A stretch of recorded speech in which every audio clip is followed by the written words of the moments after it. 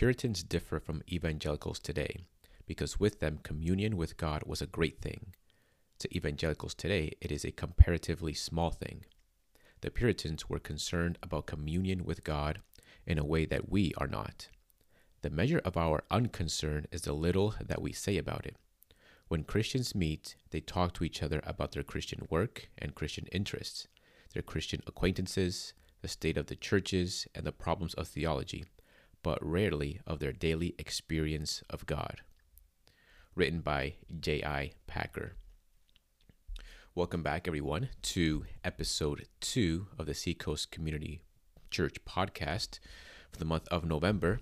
We are continuing to work through Contending for Our All, and written by John Piper. So briefly studying the lives of Athanasius, John Owen, and J. Gresham Machen. Today, we are talking about John Owen.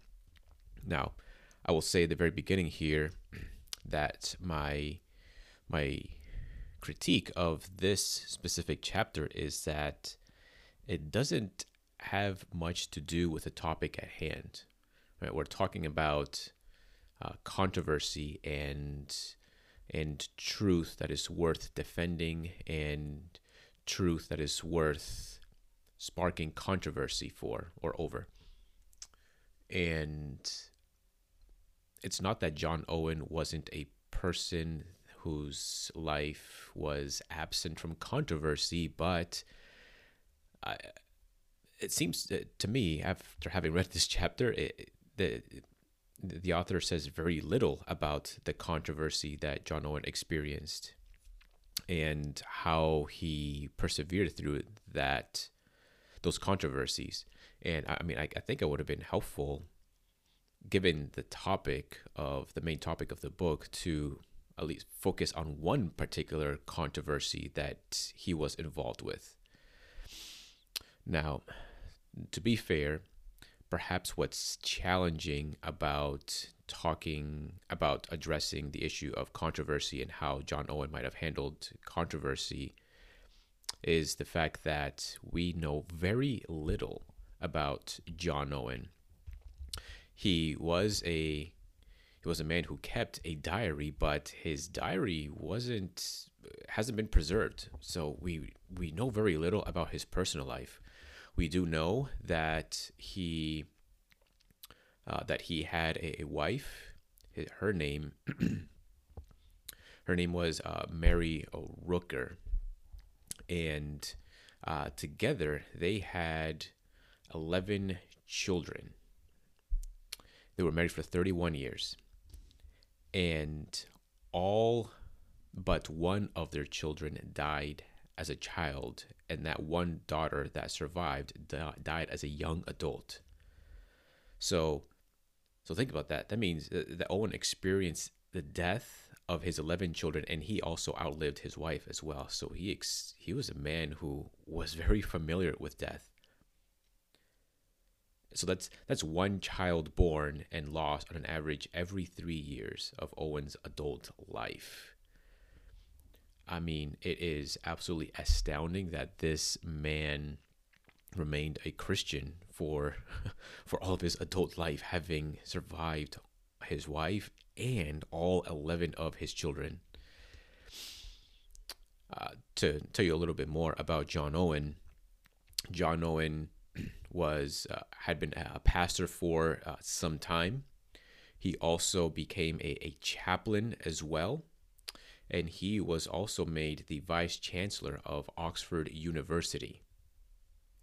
So we have a man who was incredibly busy while also experiencing suffering at such a profound level. I mean, perhaps some of you have experienced the death of a loved one or a family member or friend. But I think there are few in the world who are acquainted with the level of suffering that John Owen must have experienced. Again, to have outlived all 11 of his children who died while they were young. Owen was a a brilliant Puritan. In fact, many evangelicals today, many of the most well-known and sort of the scholar type evangelicals today, some of which were or are pastors, they owe a great deal of debt to the writings of John Owen. And John Owen is not an easy person to read. If you have ever read anything by John Owen, most likely you have probably picked up a book of his that has been, what's the word? Perhaps updated. That's not the word I'm looking for, but has been the language has been updated to make it more readable for those of us who are nowhere near as intelligent as he was.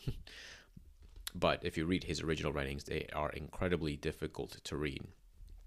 You definitely can't speed read through his writings. But he did write very prolifically.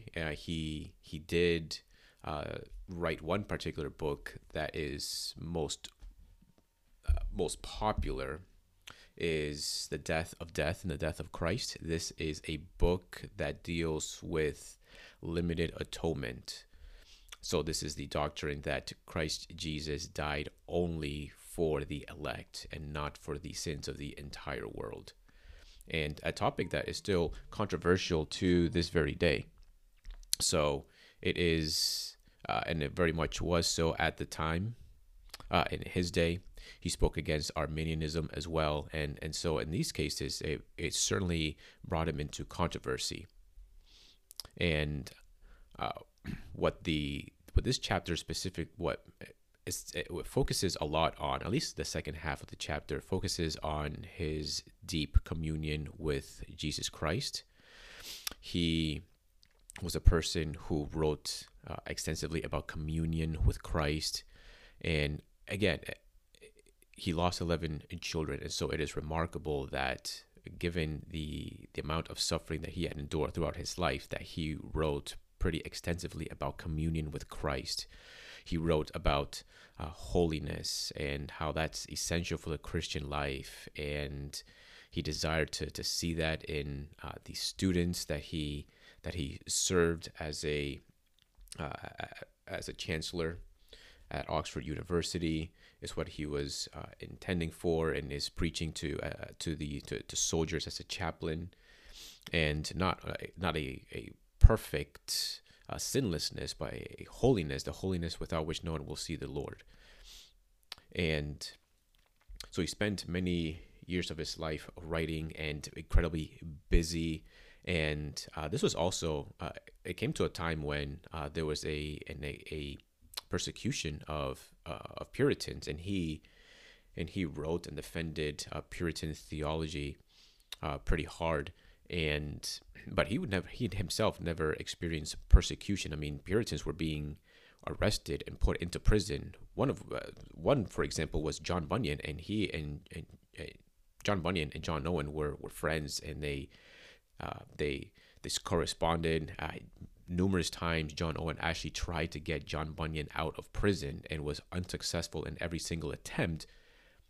And then it is not until John Bunyan is finally released that we see why those attempts at his release failed. It was because in his time in prison, he wrote one of the most influential books, or what has been one of the most influential books for Christians aside from the Bible, and that is The Pilgrim's Progress. But it is believed that the reason why he himself was never arrested was because he was a chaplain, because he knew people in high places, because he just knew the right people, and he had these connections, and so there was sort of this reservation towards arresting John Owen. But anyways, the church is indebted to the writings of John Owen. I would certainly encourage you to pick up some of his books, and if it would be helpful, to pick up the ones that have been revised and updated, that the language has been modernized, because he is certainly well worth reading. And especially Communion with God is an excellent, excellent book. And he wrote about the glories of Christ, Meditations on the Glories of Christ. I haven't read that book, but I've heard good things about it as well. So anyways, this is what I have for you with regards to John Owen.